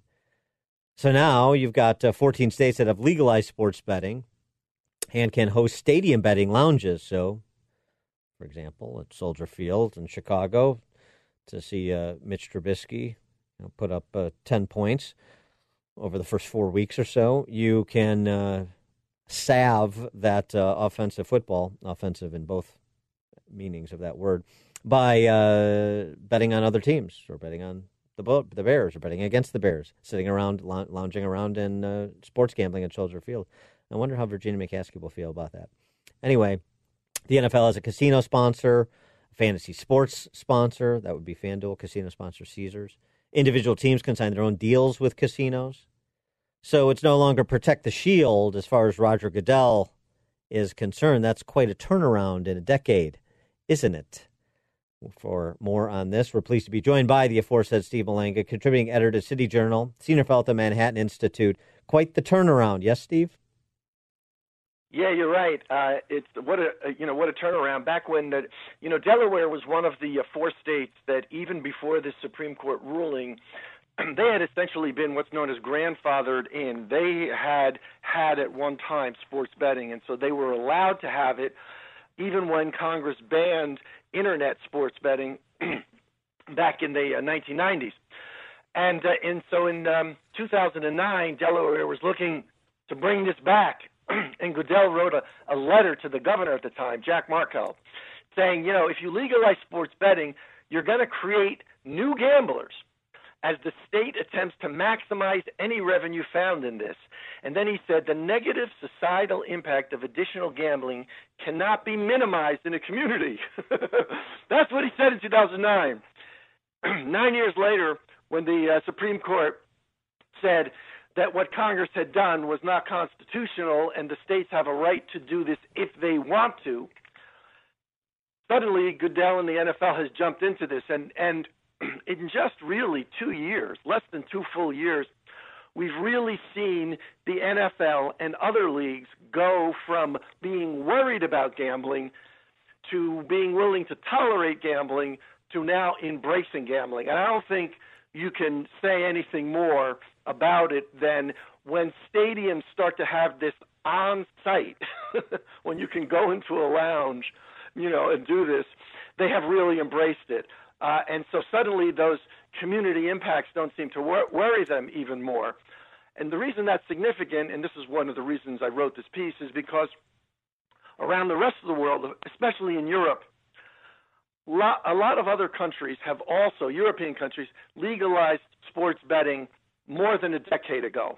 And we have seen the societal impacts, the fallout, because what happens when you do this is you normalize gambling among the young. So even though the young are technically prohibited from gambling in a lot of these places, gambling has spiked and gambling problems has spiked among the young in European countries like England, for instance. Yeah, you have more people gambling, you're going to have more problem gamblers, right? And you document what the British experience is that could be instructive for us.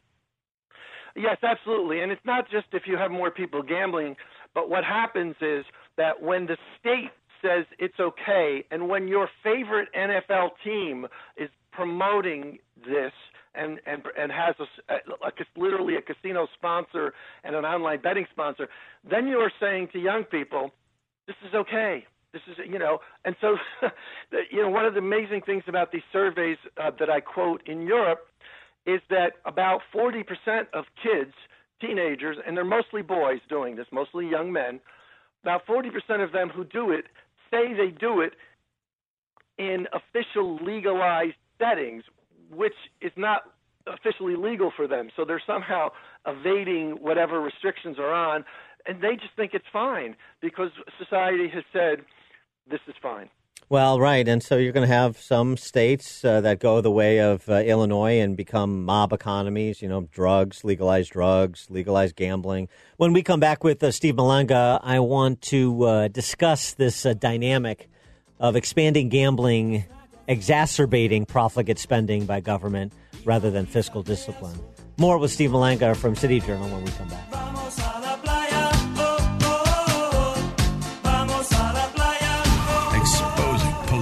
Fakers, fixers, and takers. He's Dan Proft, and this is the Dan Proft Show.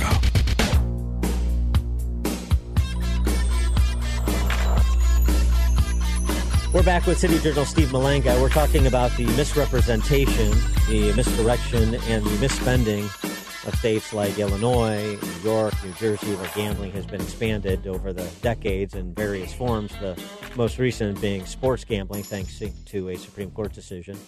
And, with the next pillar to fall, prostitution, perhaps. There's been resolutions, I know, at least at the city council level in New York City to contemplate the legalization of prostitution, of course, right? All this is governments at every level trying to get through the back pocket, or from the back pocket, what they can't get through the front pocket in terms of their citizens as revenue generators for the state. So at some point, we're just going to have, malls, strip malls in places like Illinois and New York and New Jersey, where you got your check cashing station, your packaged liquor store, your brothel, your video poker hall, your sports betting parlor, and your marijuana dispensary. That's what we're going to call economic growth. What it really is a mob economy, isn't it, Steve? Yes, in Illinois, what we have now is that some states are simply desperate for revenues, and Illinois is right at the top of that list, and so they'll do anything, and you can make a rationalization and a justification, and when you're desperate for revenues, basically, any kind of restraint just goes out the window. Even though, and this is the thing, I've written about this before, I don't mention this in this particular piece, but obviously we now have, if you count lotteries, a 4-decade experience with legalized gambling. And there have been many, many studies, and one of the studies that was done looked at states that legalized gambling for the revenues, which is basically why all states legalized them, and we have a whole bunch of them that did it back in the 70s, for instance. The lottery being the first thing. And one thing the study found is that states that legalized gambling the first have among the worst budget problems and have historically have the highest taxes. So New Jersey and New York are the two biggest examples I can think of off the top of my head. They both said when they created the lottery, we're doing this so that we don't raise taxes, so that we have money for education, so that we have money for seniors. That's the way those things were sold to people. These two states over the years have become the two highest tax states in the country, among the two. The lottery has done very little. Property taxes in both of these states, which fund education, are through the roof. They're among the highest in the country. And yet the lottery was pitched to people as something that would fund education so we wouldn't have to raise taxes. So essentially, it doesn't work. It's just found money for these states, and they wind up burning the money, if you will. Well, and Illinois is even worse than those states, and it was the same thing in the mid 1980s when Illinois created the lottery. We'll never have to have another discussion about funding K through 12 education again, because all this revenue is going to be pushed into funding schools. And of course, what do? They do a bait and switch. So we got that money there. So we'll take general revenue fund money. We'll do something else with that. We'll continue to expand the state. We'll continue to spend beyond our means because we have this new revenue stream. And then this becomes the culture, the kleptocratic culture, the mob economy culture, where you're just always looking for new revenue streams from in a parasitic way. And so you go from gambling to marijuana to more gambling to prostitution to whatever else. There's nothing that's off limit. Right. And back in the 80s, the Orange County Register did a study and a series about what had happened to the gambling money from the California lottery, which was dedicated to education. And they concluded that a majority of that money, of that surplus new revenue, had been captured by the teachers in higher contracts and in higher benefits. And ironically, today, of course, California can barely pay its pension bills. California school districts are struggling because the pension system is a mess because of the higher benefits that were granted, and the money essentially went to that. So yeah, the real problem gamblers here are the political classes in these states. Exactly. Exactly. Right, exactly. I mean, one of the things that advocates for legalized gambling, of course, would never say out loud, is that states are filled with lots of special interests. State capitals are filled with special interests, and as soon as you basically enact something that creates surplus revenues, they just capture a large part of it, and that's just then you're still stuck with the social consequences. I want to go back to the implications here too, since we have a body of evidence, data to examine and make some inferences about what could happen in America with this expansion into sports betting. Going back to England, just in terms of the numbers or the multiples that manifested themselves after you had some time for sports gambling to take hold, and probably more soccer there than like football here. Yes, but it's exactly. the same dynamic, and just how that impacted the wide swath of British society. Along with this, England set up, much like the United States, betting. The states set up all kinds of betting agencies, and they set up a kind of a gambling monitoring system in England. And within 5 years of legalization, it was more than legalization. It was something that actually just allowed expansion. But within 5 years of this law that was passed, the number of problem bettors in England increased from 200,000 to 450,000. According to this British gambling prevalence survey. And it's estimated that about 36,000 of those problem gamblers are underage gamblers, and about 36,000 more young people are classified as at risk, meaning they're exhibiting a kind of behaviors, regular gambling that means they could be hooked. Well, you know what I mean? Right. Yeah, you're sort of traveling down a dangerous road, and yes, right. And there's another aspect of this too, and this was the promise of the riverboat casinos in places like Illinois, a couple of decades ago, which was there'll be economic development engines for decaying river towns in the Rust Belt. And, of course, that hasn't come to pass either. The idea that you were going to go to one of these decaying towns to go to the casino, and then you were going to stay and make a weekend of it, and a bed and breakfast, and restaurants would pop up. And none of that happened. People are in and out. It is a vehicle for wealth transfer. It's not a vehicle for wealth creation. He is Steve Malanga. He is the contributing editor of City Journal and senior fellow at the Manhattan Institute. Steve, thanks as always for joining us. Appreciate it. My pleasure. And just a footnote here too. I'm not opposed to gambling. I like playing cards, and I'll gamble on sports if I'm in Vegas or whatever too. It's just the way it's sold is so dishonest. That's the thing that always gets me. It's sold every way it's sold by the politicians is so dishonest, and that's the problem. You're just it's a scam that your government is running.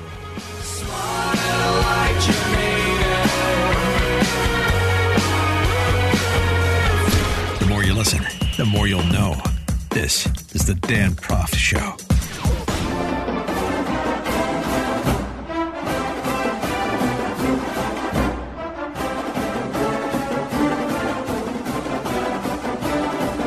Welcome back to the Dan Proft Show. University of Illinois fighting Illini more than a decade after they eliminated their mascot, Chief Illiniwek. Because, of course, of insensitivity to Native Americans. This was even late in the game, but this was after you had all sorts of nicknames and mascots renamed and rebranded around the country, right? St. John's Redmen became St. John's Red Storm. University of Miami, Ohio, Redskins renamed Red Flash, right?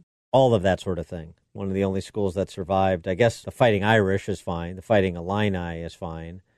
Let's see. Washington Redskins famously at the professional level have survived. But most haven't. Chief Illiniwek didn't. And they're still in the business, student government, nothing better to do.